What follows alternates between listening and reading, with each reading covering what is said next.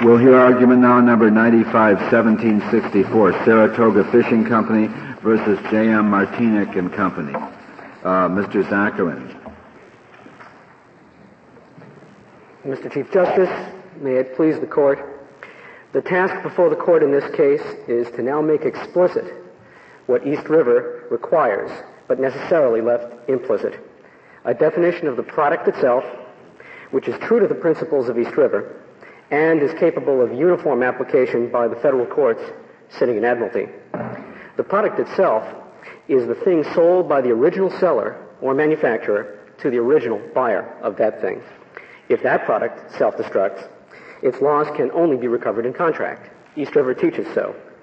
Property destroyed by the defect, which is not the product itself, is recoverable in tort. The Ninth Circuit, in its final opinion, the last of three, has damaged that balance, and that balance must now be set aright. Mr. Zakarin, is it not possible in contract suit to recover also damages for property that it is clear would be at risk if the items sold were destroyed? Justice O'Connor... There's some leeway, is there not, under a contract theory? Justice O'Connor, that depends, of course, upon the existence both of privity and the scope of the contract at issue. There may or may not be privity, and there may or may not be recovery. Nevertheless, the principles which drive the existence of strict liability, the necessity to make manufacturers responsible to produce safe goods put into the stream of commerce, counsel a broader interpretation of recovery. But even in the East River situation, where you're dealing with commercial sellers, if you would, you may not want to concede that, but assuming we're dealing with a commercial seller and a commercial buyer, does East River indicate that a contract recovery, if it were available for these other things, should be applied? Ordinarily, the answer is that East River is silent as to the recovery in a particular contract of those items. It may be, under Hadley against Baxendale and cases in particular state jurisdictions, that a contract could permit broader recovery than for the item itself, governed, of course, by the doctrine of foreseeability. Nevertheless, East River speaks to a limitation and a balance between tort and contract which permit tort recovery for those other items where contract is not permitted. Well, do you think East River meant to not go as far as, say, Hadley against Baxendale would? The standards for recovery of damages are different in tort and in contract, and I do not believe that East River necessarily sets those parameters. East River does say quite correctly that recovery in contract will be governed by foreseeability as to those items governed by contract, the product itself. And that's Hadley against Baxendale, too, is it not? Yes, Mr. So that's Chief the rule. But that is, of course, the measure of contract recovery and not of tort recovery.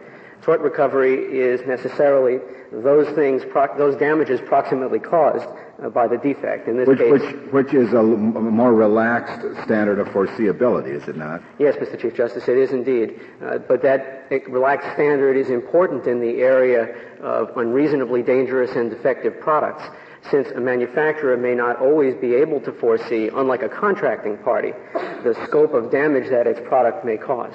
Should it matter at all for purposes of our analysis that when the ship was sold, it was incomplete for the purpose for which it was sold and which it was understood that everyone was going to use it for?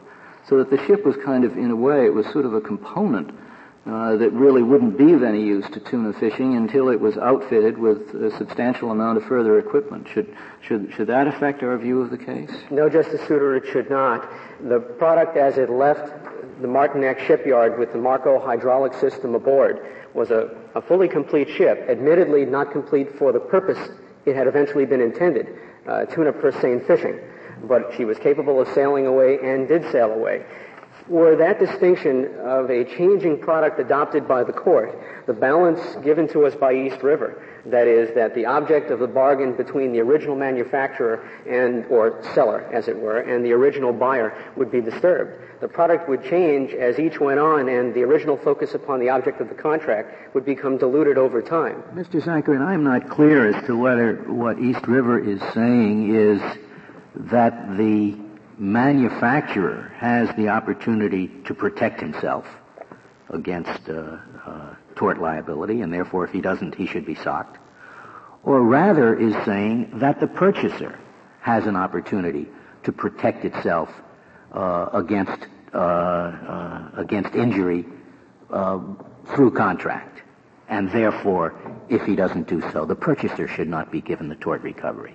Now, if East River is looking to the purchaser and saying, look, the purchaser could have put this in the contract, then logically we ought to look to the second contract and not to the first contract.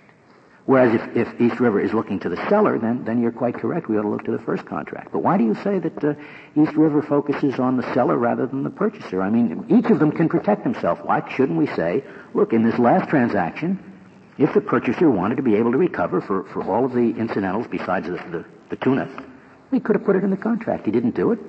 Tough luck.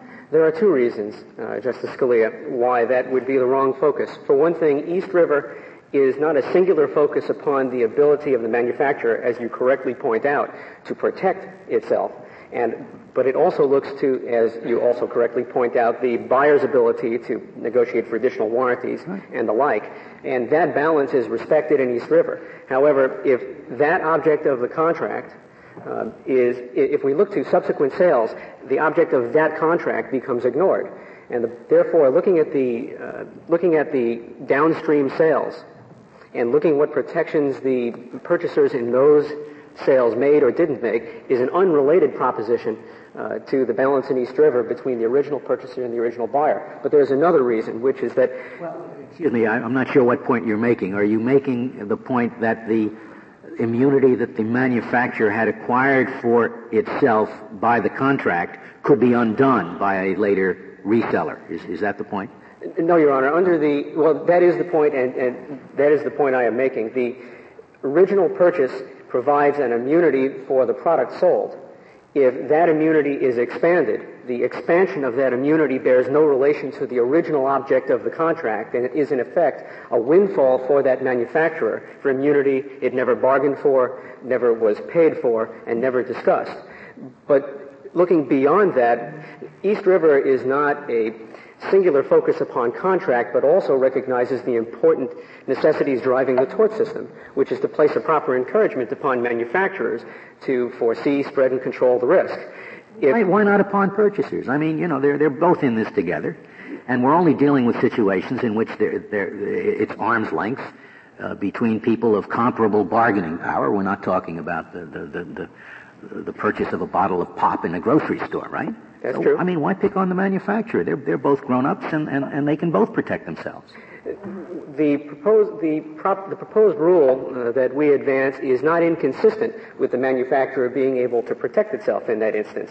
By respecting the product, tort immunity for the product itself, that particular balance is respected. However, absurd results would obtain if we focus on continuing purchases down the line. Well, can I ask about the circumstances of this sale? Your client, Saratoga, bought the boat with certain things added after the original sale of the boat from the original purchaser of the boat, Madruga, is that correct? Yes, Justice O'Connor. And could Saratoga Fishing have asked for certain warranties at the time it bought from Madruga? Of course it could have. And apparently it didn't and made the sale on an as-is basis? That is correct. Are there any implied warranties from Madruga in the case of an as-is basis sale? I would believe not. No contractual warranties, it is admitted, were extended, granted, or received by Captain Vargas through Saratoga. Does the record tell us whether Saratoga had insurance for loss of the boat? There are references to insurance in the record. It is uncontested that Saratoga did have insurance, though the subrogation was not total. So conceivably, Saratoga paid a lesser price as a result of not requiring warranties and thought it could do so, protect itself more cheaply by just getting insurance. Of course. Yeah. The existence of an as-is sale in a downstream transaction which is as is, where is not hostile to the balance struck in East River of holding manufacturers strictly liable for unreasonably dangerous defects. Well, but I thought that East River represented, as been suggested in other questions this morning, a choice that in the commercial context, we will focus on a contract remedy because the commercial buyer is able to protect itself by demanding warranties if it sees fit. That is only, Justice O'Connor, if we allow the focus of the bargain to shift with each subsequent sale. East River, again, is not a singular focus upon contract, but a balance between contract and tort. What is the first, suppose you have a first sale, a screw, a defective screws in the engine. And then the engine goes in the boat. And then the boat is resold.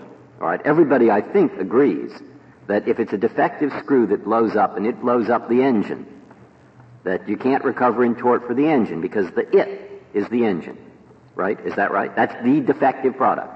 I'm not sure I followed the hypothetical. Well, suppose you have a screw that's defective and it's in an engine and the engine blows up because of the screw. And the screw is part of the original engine? Well, that's what I'm getting at. What's original?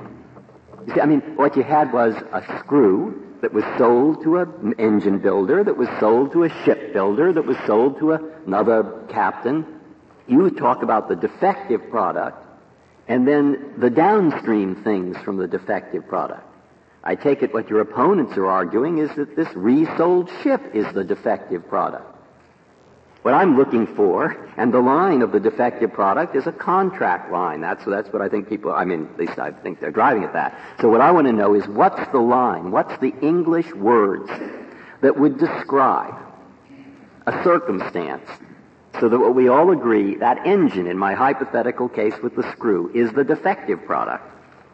But your resold ship is not the defective product. What words in English or what line of law clearly defines those two, making the one the defective product but not the other? Because I think you have to find that line in order to win the case. I quite agree, Justice Breyer. In English, the rule would be that the completed product, as first placed into the stream of commerce in a commercial sale, would be the product. Yeah, but why didn't the screw enter the stream? The screw entered the stream of the screw entered the stream of commerce in the defect. So that doesn't work because that would then mean that the engine wouldn't be the defective product, but we all agree it is. As I understood your hypothetical, the screws as sold to the first buyer was in an engine contained in a ship, which all went as a completed product to the first buyer. And the whole ship went to the completed product of your present client. That's the Shipco case out of the Fifth Circuit. Or that would be the case where the engine manufacturer produces his own screws. Yeah. I guess that is unusual.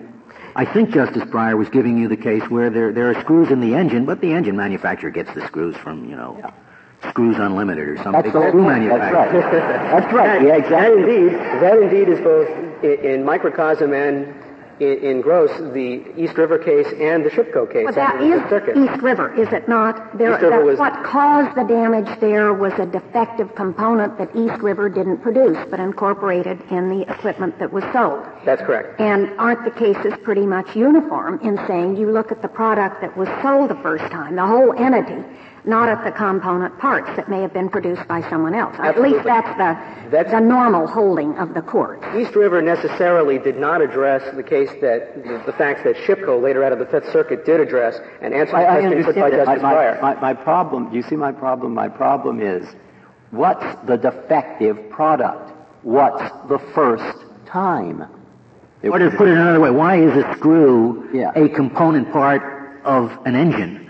But an engine is not a component part of a ship. Or the first ship is a component part of the improved ship. The engine, under our theory, would most certainly be part of the component ship. The ship, as originally delivered into the stream of commerce, with every widget, screw, wire, and fastener aboard, is that product. Right, and why isn't that what your client bought, the defective product? Because all that happened was that they simply added a few nets and things, just as the engine manufacturer added some metal to the screw, just as the shipbuilder added some wood to the engine. And so we have a line here that works against you if you're going to look at the contract. I respectfully disagree, Justice Breyer. We have to look at the first commercial sale and what fully completed product was delivered out into that commercial sale. In the Saratoga case, as Justice O'Connor focused us upon, the product was the completed product with all the widgets, screws, and wires that came out of the Martinac shipyard. That was the object of that original bargain. Is one definition of that whether or not the first user added the equipment as opposed to a manufacturer having added the equipment? Suppose for instance, leaving apart Saratoga, we had just had, as between Martinac and Madruga, the manufacturer had designed a special place for the skiff, and he designed a special place for the nets, and then Madruga just sailed it off and put the skiff on the nets. Would the skiff and the nets then be part of the whole product in the case that I put? It would not be. If the skiff and the nets were purchased separately by Madruga, and that's because Madruga is the user, and the user added the parts. Quite correct. No, but why do you characterize it that way? The first buyer, is it Madruga or Magruder? Madruga. There was some confusion in the record below. The first buyer, in effect, went to the manufacturer of the ship and said, I want to buy 90% of a ship to fish the tuna. I will complete it. I will put in whatever it was, the navigation equipment, the skiff, the seines, and so on. Why isn't he to be regarded as the manufacturer of the completed product, which is the complete tuna fishing ship? Simply put, he's not a 402A seller. Strict liability does not apply under 402A, which the court has given us as the standard in admiralty for product liability, between casual sales or occasional sales. It focuses on commercial sales by manufacturers. Suppose it was his business to convert bare boats into tuna boats, and he did that in quantity. Here there were about 7 boats. Was it not the case? Yes, Justice Ginsburg, but although that might create liability if Madruga turned out to be a 402A seller from running to Saratoga Fishing Company, it would not vitiate liability as against Martinac, another seller in the chain of distribution. The product, in any lawsuit for product liability between parties A and B, may involve indeed a different product, but the rule, and it's important to have a uniform rule, is merely to find the product sold by that manufacturer to the ultimate consumer. Let me give you an example. In our case, the product we contend was the complete ship with everything aboard, as the Shipco case teaches us, as it left the Martinac shipyard. If later on a defective heat tape or some other product had been added aboard, a completely different engine, some new machinery had been put aboard and had caught fire and had destroyed the vessel, that additional equipment manufacturer would have tort immunity for that engine, widget, whatever it was that was sold, would not be able to get recovery of that product itself from that manufacturer, but would be liable for the hull and all the rest of the goods. It may be in every instance, because every lawsuit is necessarily between 2 or more parties, that we focus on a somewhat different product. But it doesn't make the rule difficult to apply, because we look at the bargain between that manufacturer in its original sale and the purchaser in that original sale, assuming that it is a commercial sale, not a casual sale. Well, commercial's not just a commercial sale, but a commercial sale to an end user. That is how you decide where to draw the line between the screw and the engine and the ship.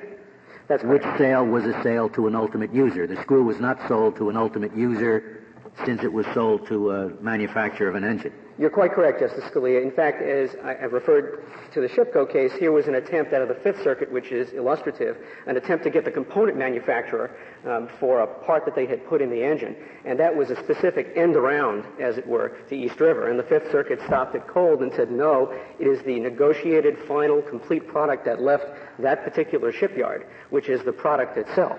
And there was no property in that particular case outside of that. So I guess you're saying, in answer to Justice Scalia's first question way back earlier on in the argument, I think you're saying that the capacity of the end user to contract is basically irrelevant. There's simply got to be a conventional line, and the conventional line, which would work as well as any other, is the one that we've already given at least some lip service to, and that's the 402A line. So it doesn't turn on the power to contract. It turns on the power of a court, in effect, to impose a conventional line. That is correct, though I assume you don't mean capacity to contract. I assume you mean what is the nature of the original contract. Is it a commercial sale into the stream of commerce?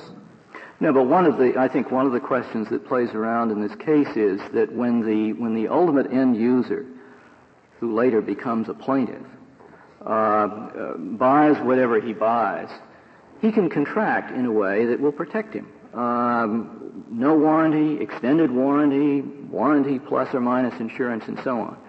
And you're saying that the capacity of that end user who later becomes a plaintiff to contract for protection when he buys whatever the thing is he buys is essentially irrelevant. It is indeed irrelevant for this purpose because strict liability, in its balance in contract as given by East River, takes account of both. It looks at the original purchaser's ability to contract with the manufacturer, what warranties might exist. In other words, recovery for the product itself might be permissible in warranty. A warranty might be assignable, transferable, and the like. But it also takes account, quite correctly, of the purposes of product liability, to impose a duty upon manufacturers to do safe products. That's nifty for the original purchaser. He can protect himself.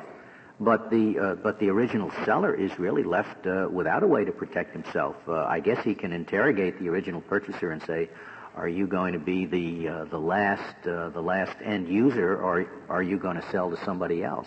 The original purchaser can protect itself under warranty, obviously, by putting restrictions as to the original purchaser, but cannot protect itself against tort liability for damage to other property damaged downstream, except by designing safe, reliable, and not unreasonably damaged goods. I guess you could write a contractual provision that says if you resell the ship, or whatever I'm selling you, you will be liable for any damaged goods that I'm held liable for in tort. You could assume that contractually, couldn't you? Or would that violate public policy? I suspect that would violate public policy, Justice Scalia, but it certainly is possible in the hands of the first purchaser, vis-a-vis a red letter clause or some other device, to limit tort liability to the original buyer, and that's done fairly conventionally. Do I understand your position to be that whatever Madruga was other property in Madruga's hands stays other property vis-a-vis the manufacturer, no matter how many subsequent sales there are? That's correct, Justice Ginsburg. So as long as Madruga could have recovered, had there been, for the additional things, that anyone, that's fourth-fifth, no matter how much is added onto the boat, the original product is what the manufacturer is insulated for and nothing that anyone else adds to it. I would suggest that the best focus would be what did the manufacturer sell as a completed product. Anything beyond that in the hands of the ultimate consumer when the product goes up is other property. How does that work? Because suppose the screw blows up while the manufacturer is turning it into an engine. That's East River. Fine. No, in the engine shop, the screw blows up. Okay? So I guess the manufacturer could sue the screw maker for damage to the engine, couldn't he? Assuming it was an admiralty case, and assuming that... You're right. He could. But that doesn't mean that your client can sue for damage to the engine. Of course he can't. In other words, this line, ultimate consumer, is just as flaky as the other one. What's an ultimate consumer in a commercial context where a person uses a screw to make an engine, to make a ship, to sail in the water, to get fish, to sell to the ultimate consumer who eats the fish? How does it work? I respectfully disagree, Justice Breyer. It is not a flaky line at all. If I am an ultimate consumer, whatever I bought from the manufacturer is the thing itself. Well, fine. Whatever you bought from the manufacturer, then, after all, the maker of the engine could sue the screw maker for damage to the engine. But we know he can't. So Madruga, vis-a-vis the ship, they're saying, is in the same position as the engine maker vis-a-vis the screw maker. In your hypothetical, the screw which was defective came with the engine? Yes, just as then that's the engine... All right. Do you see the... I'm looking for a moment. If I'm understanding your question... Is your answer to Justice Breyer's question that Madruga is not in the business of making engines and machines, and he's not even in the business of reselling boats? He happened to resell this one boat. Is that the answer? It is certainly part of the answer. Whether Madruga could have liability to Vargas is a separate question, of course, from whether Martinac may have liability to the downstream consumer. The product itself, in Madruga's hands, was the ship as it left the Martinac shipyard with all the screws and widgets aboard. That's an easy line to determine. It's easy in theory anyway. The trial of such a case is necessarily complicated, as I can personally vouch for, because one has to have lists of all the things that were aboard. But in a sophisticated commercial transaction, that's done. Mr. Zankman, what is magic about the end user?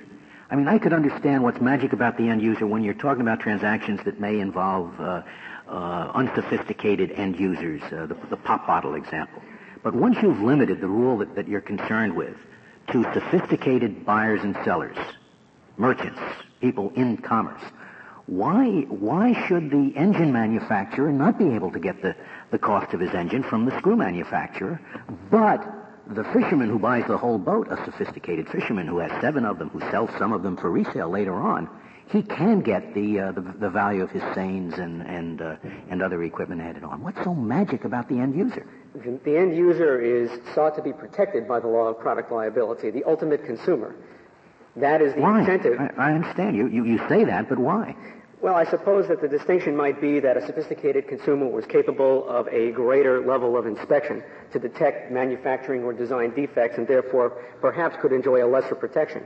But that standard would be very difficult to draw in reality. It would be hard to determine whether any particular user was so sophisticated that they would not get the benefit of 402A's focus upon the ultimate consumer. The simpler rule, and simplicity in application, given the uniformity of admiralty, is important, is to pick a line. The ultimate consumer, the user, and a user could be a user of a machine, for example, in a machine shop.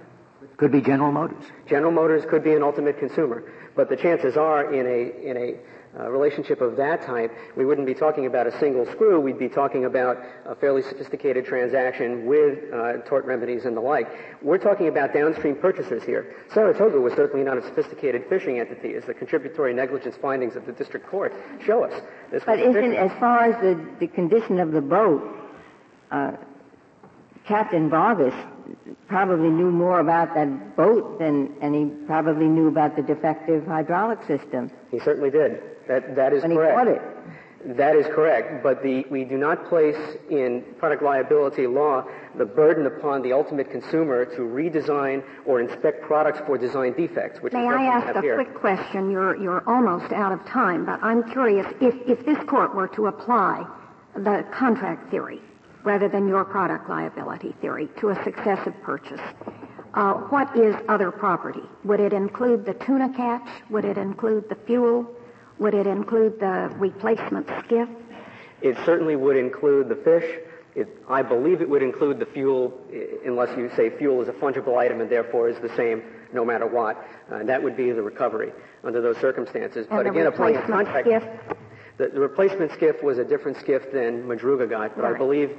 I believe it was replaced in the hands of Vargas, and that's correct. But to conclude on that, using a contract analysis to determine the product itself is not hostile to the application of strict products liability for property not sold by that manufacturer. Under the balance given to us by East River, they live in harmony with one another, assuming a line can be given to determine what is the product. And that product is that sold. Well, East River says other property may still be recoverable in tort, right? Yes, Justice O'Connor. Thank you. Thank you, Mr. Zackman. Mr. McLeod, we'll hear from you.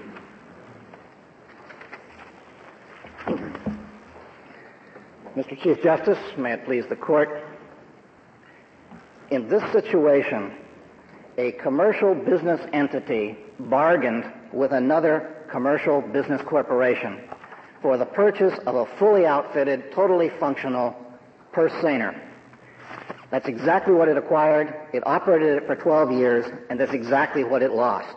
It lost the benefit of its own bargain, nothing more and nothing less.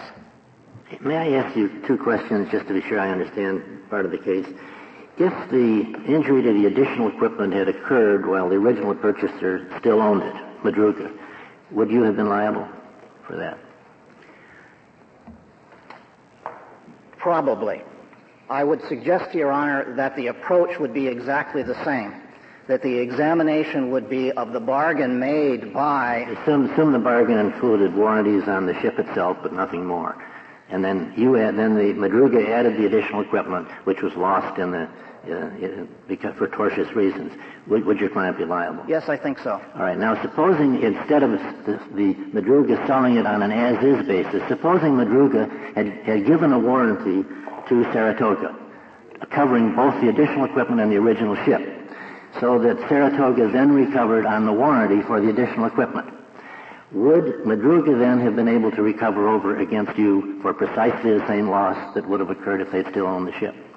I think not, Your Honor. I think that the analysis, if in the hands of Mr. Madruga, would be the analysis under the contract between Madruga's business corporation and J.M. Martinac. And I think that the warranties would have expired. Madruga then would be the person who suffered the loss, but it would have been by paying its customer. Why should that loss be different than if it occurs while he still owns the ship? I think the proper focus is on the benefits and the responsibilities of the bargaining of the commercial contracting parties. And if Mr. Madruga chose for one reason or another to extend a warranty on the equipment that he put aboard or extend the original manufacturer's warranty, I think that's Mr. Madruga's problem, and I think that undoubtedly he would be compensated for it in the purchase price. It seems to me that Madruga, let's assume that Madruga just sold one vessel. He didn't sell 7 of them. If he's talking to Saratoga, and Saratoga said, well, I want a warranty, Madruga would say, I don't know anything about engines and boats. I'm a fisherman. I don't know how to draw a warranty. It seems to me somewhat artificial for us to suggest that Madruga and Saratoga were well positioned to design and to negotiate a warranty. Madruga doesn't know anything about ships. Insofar as their technical manufacturer, as is shown by the fact that he added the turbocharger unit that caused the ship to sink. Actually, that was the second purchaser, Your Honor. That was Captain Vargas. Vargas, yeah. The turbocharger uncovered. But it seems to me that this goes to show that Madruga is not in the business of selling vessels, and that, it seems to me, may cut against you. Well, there is evidence in the record here that Madruga purchased a total of 7 vessels from J.M. Martinac, which were ultimately sold. There is also a substantial trial testimony concerning the fact that Madruga had a full-time engineer at the shipyard during the entire course of construction. But Madruga had a case here in the 50s. He's not an unknown person in maritime transactions. That's correct, Your Honor. Madruga versus Superior Court was here in the 50s, and he was one of the parties to that partition of a vessel, if I remember correctly. Under the East River theory, what do we really look to, first and foremost, in applying a contract theory of recovery? To the commercial nature of the purchaser or to the commercial nature of the seller? Would the real focus be on whether the purchaser is in a commercial business of acquiring products like this? I think the focus should be on the transaction as a whole, this being clearly a commercial transaction, where it's a business corporation transferring assets to another business corporation. And as I read East River and understand it, the public policy choice to be made is the choice between contract and tort. And making that choice, should we be more concerned with what the purchaser might suffer, and therefore look to whether the purchaser is indeed a commercial entity? Yes, Your Honor. I would suggest that the test is the benefit of the bargain. And in order to define the benefit of the bargain, one has to look at what the purchaser purchased, which it was the ultimate decision in the Ninth Circuit. What about the 402? Is he a 402A seller, Madruga?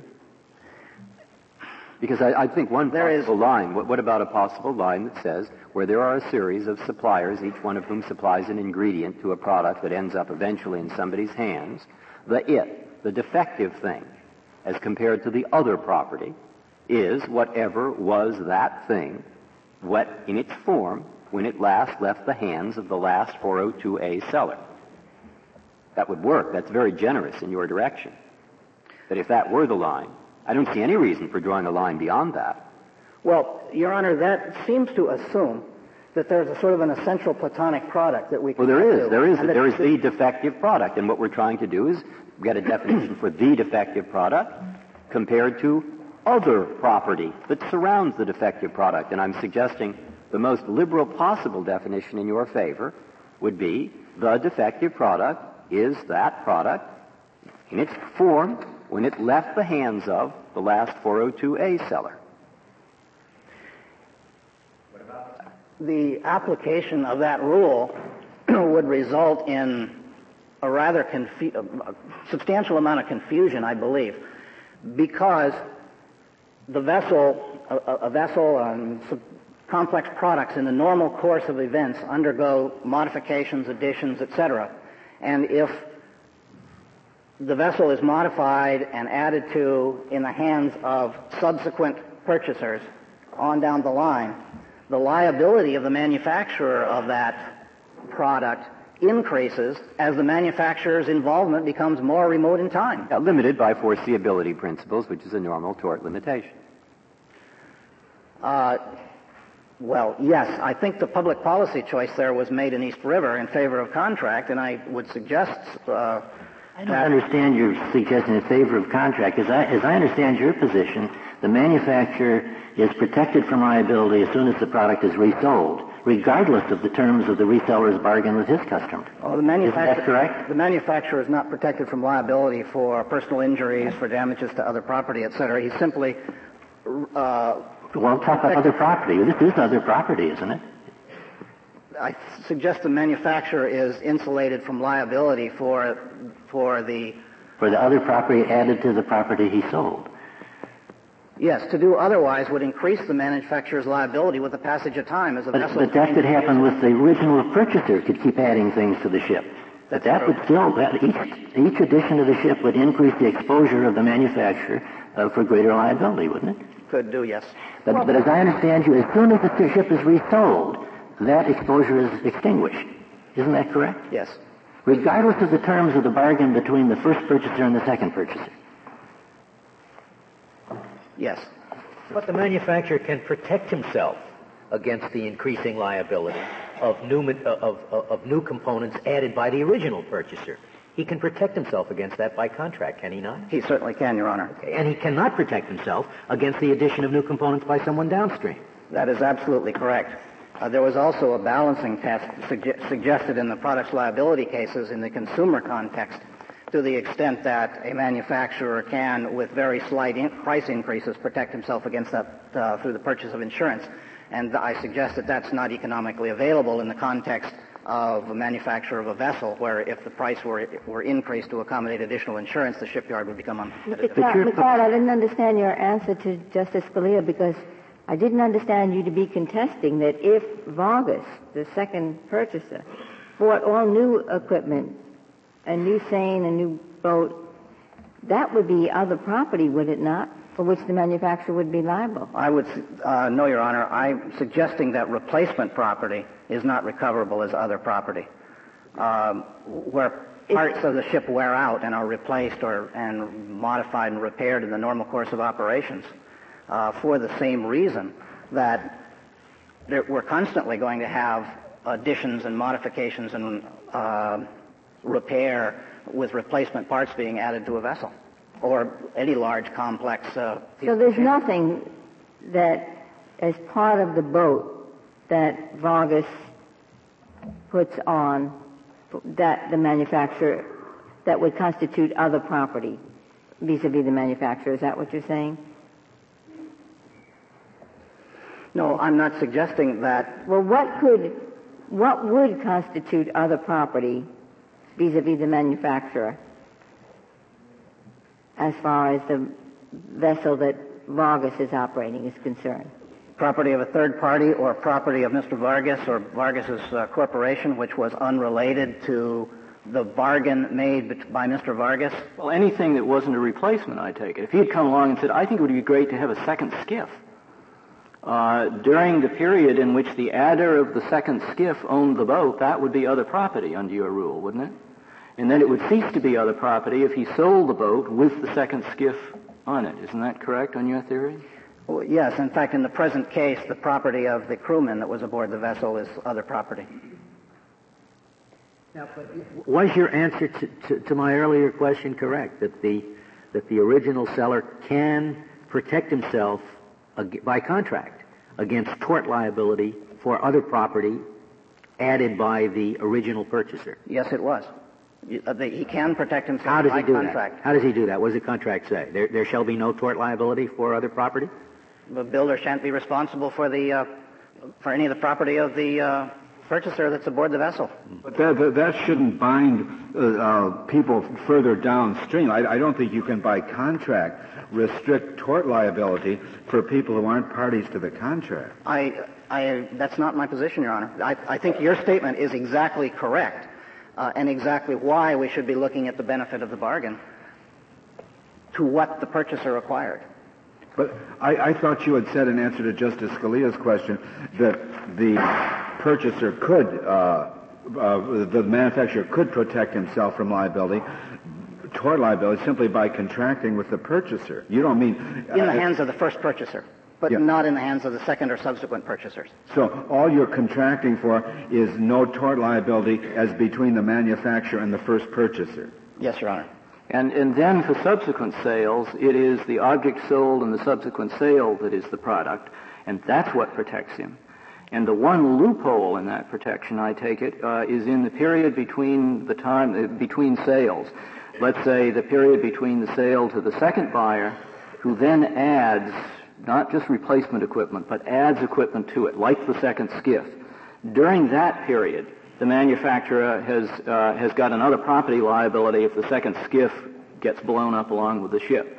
But if he's lucky, and the second skiff and the ship are then sold to a third purchaser, then he's off the hook again. Is that the way your theory works? Yes, Your Honor, except that in the hands of the second purchaser, I think the analysis should be of the bargain made by that purchaser. Well, he bought a ship without a second skiff. Then he adds the second skiff. So the second skiff is not subject to the bargain that he made when he purchased the ship. So I thought on your theory the second skiff is other property during that second owner's ownership. But when the second owner then sells to a third and the second skiff goes with it, then the second skiff is part of the bargain. The product then includes the second skiff, and there wouldn't be product liability vis-a-vis the original manufacturer. Yes, Your Honor. Okay. Mr. McLeod, is the response you gave to Justice Stevens before, is that settled law that if there is a contract running between Madruga and Vargas, a warranty, and Madruga pays, that Madruga could not go back against the manufacturer for the what would have been other property in Madruga's ownership period? Is that settled? I think it is, and I think it's a matter of contract law. There was a tort liability. I don't think you can give me a case for that proposition. I don't think I can either, Your Honor. No, I really don't. If the tort liability that the manufacturer would have had to Madruga vanishes, even as to Madruga. That's essentially what you said. I'm suggesting that the second purchaser purchased a warranty from Mr. Madruga in the initial sale, that Mr. Madruga would have to make good on that warranty. Yes. Now, the question is, can he then turn around and get back from the manufacturer the extent to which the warranty covered what would have been other property in Madruga's hands?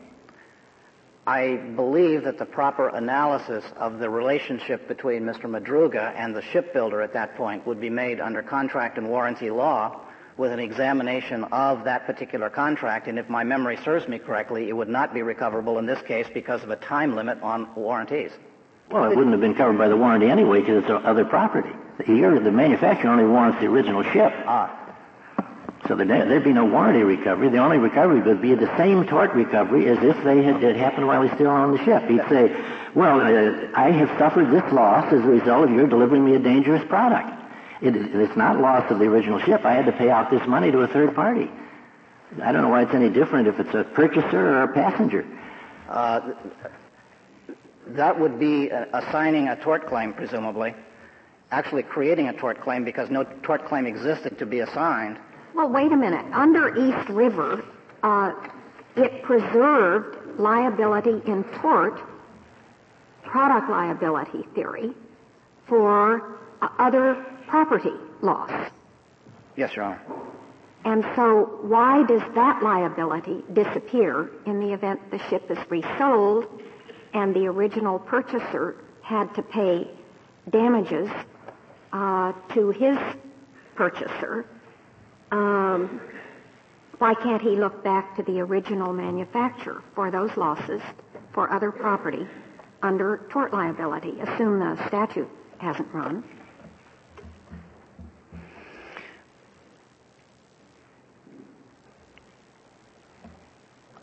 All along. And it just stays that way. Let's talk about the tuna catch. That's the most valuable thing in this whole lawsuit, isn't it? Yes, it is. Yes. Well, let's talk about the tuna catch, because that's other property under anybody's definition. And if the original buyer, Madruga, has to fork over under tort theory to Saratoga for the loss of the tuna, then why can't he in turn look back to the manufacturer for that? I think you say he can, don't you? Unless there's been an exclusion of that in the original contract. No, he said originally he could not. That's his position. I believe that his position is you look entirely to the intermediate purchaser. Yeah, would you care to give us your own version?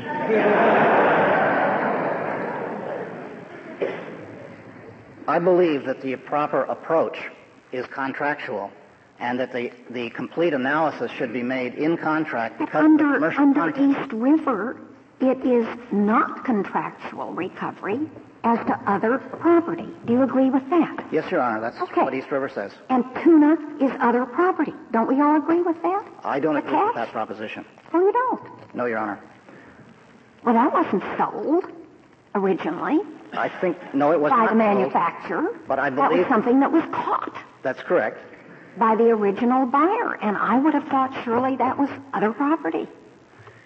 The approach that was taken to the analysis of the tuna was of a lost profit analysis, and I think that lost profits are derived from the benefit of the bargain, and that what was actually lost here was an expectancy, which is the equivalent of lost products, a simple consequential economic loss flowing Well, the point it had been, the fish had been caught and put in the hole, that's other property.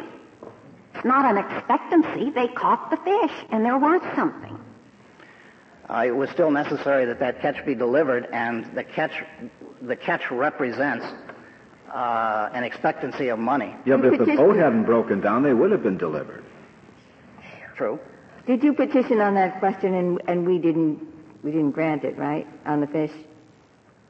We did. We petitioned on the several liability issues, Your Honor, as well as that. But if I wondered if what's bothering me basically is I thought East River's like this. There's a glass on the table in the galley, and it's defective, and it cracks and breaks, and people are cut. And there's a good claim that, of course, all these cut people can recover in tort. And then somebody says, I also want tort recovery for the glass itself. You say, wait a minute. When you have a defective glass, you don't get the value of the glass in tort. I mean, it's the glass that was defective. Recovering contract or warranty for the defective glass. And now that principle, which seems right in that case, seems to have gotten way out of control. I mean, now suddenly we're talking about they have to recover in contract. They can't get a tort recovery for the fish that are hurt, and they can't, all these other things. And it doesn't seem right that it's so far out of control, but I'm having trouble thinking of what the limiting principle is. It doesn't seem right to me when you buy a ship. When there are all these other appurtenance things, there's a little bit of a glass or something somewhere that breaks. You say you can't get recovery in tort for all these other things that have nothing to do with the glass. What's the line you draw? The line that I would draw would be the object of the plaintiff's bargain, what the plaintiff bargained for and got, together with the economic loss that flows from the loss of that bargain. But we've rejected that. I mean, we have accepted that even out of a contract context, there can arise tort recovery. I mean, we've gone beyond what you've said. That's already been held. What you want to do is simply eliminate the basic rule that a tort recovery can be had on the basis of a transaction that was a contract. Isn't that what you're arguing? Your sole remedy has to be through the contract. I mean, that's not even up for debate. We've held that.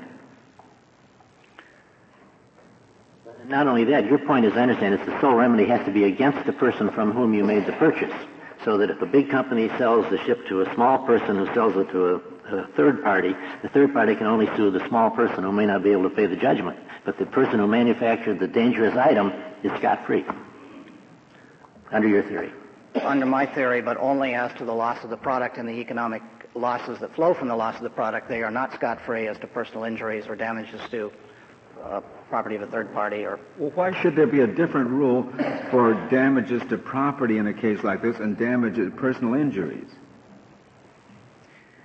The commercial purchaser in the commercial context can protect themselves, whereas the injured person is probably suffering a personal disaster in their life and has no method of protecting themselves against the dangerous product or a defective product, or likely any knowledge about the dangerous. If it was a personal injury of the buyer, then you'd say tough luck, because you could have protected yourself. So it's not all personal injuries. No, Your Honor. It's just personal injuries of third persons. No, Your Honor. If the buyer was personally injured,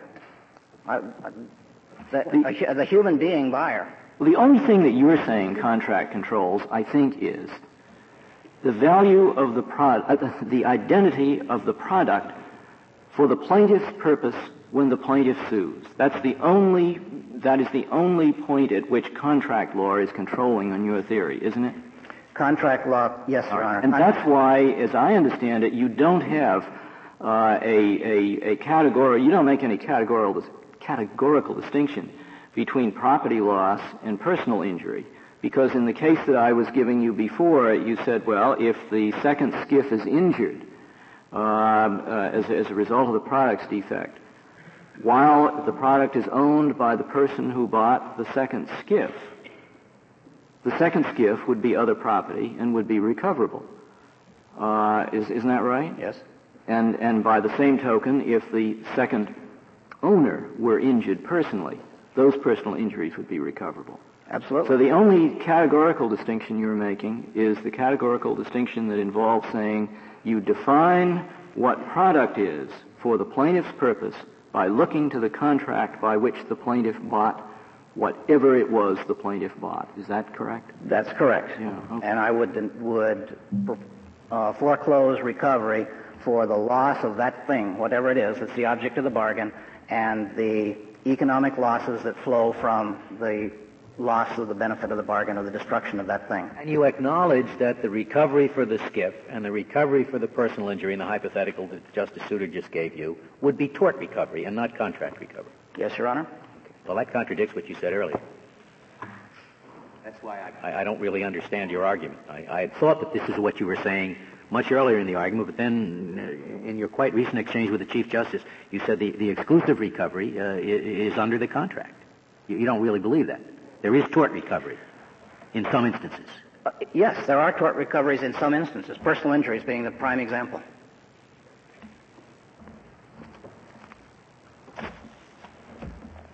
Thank you, Your Honor. Thank you, Mr. McLeod. The case is submitted.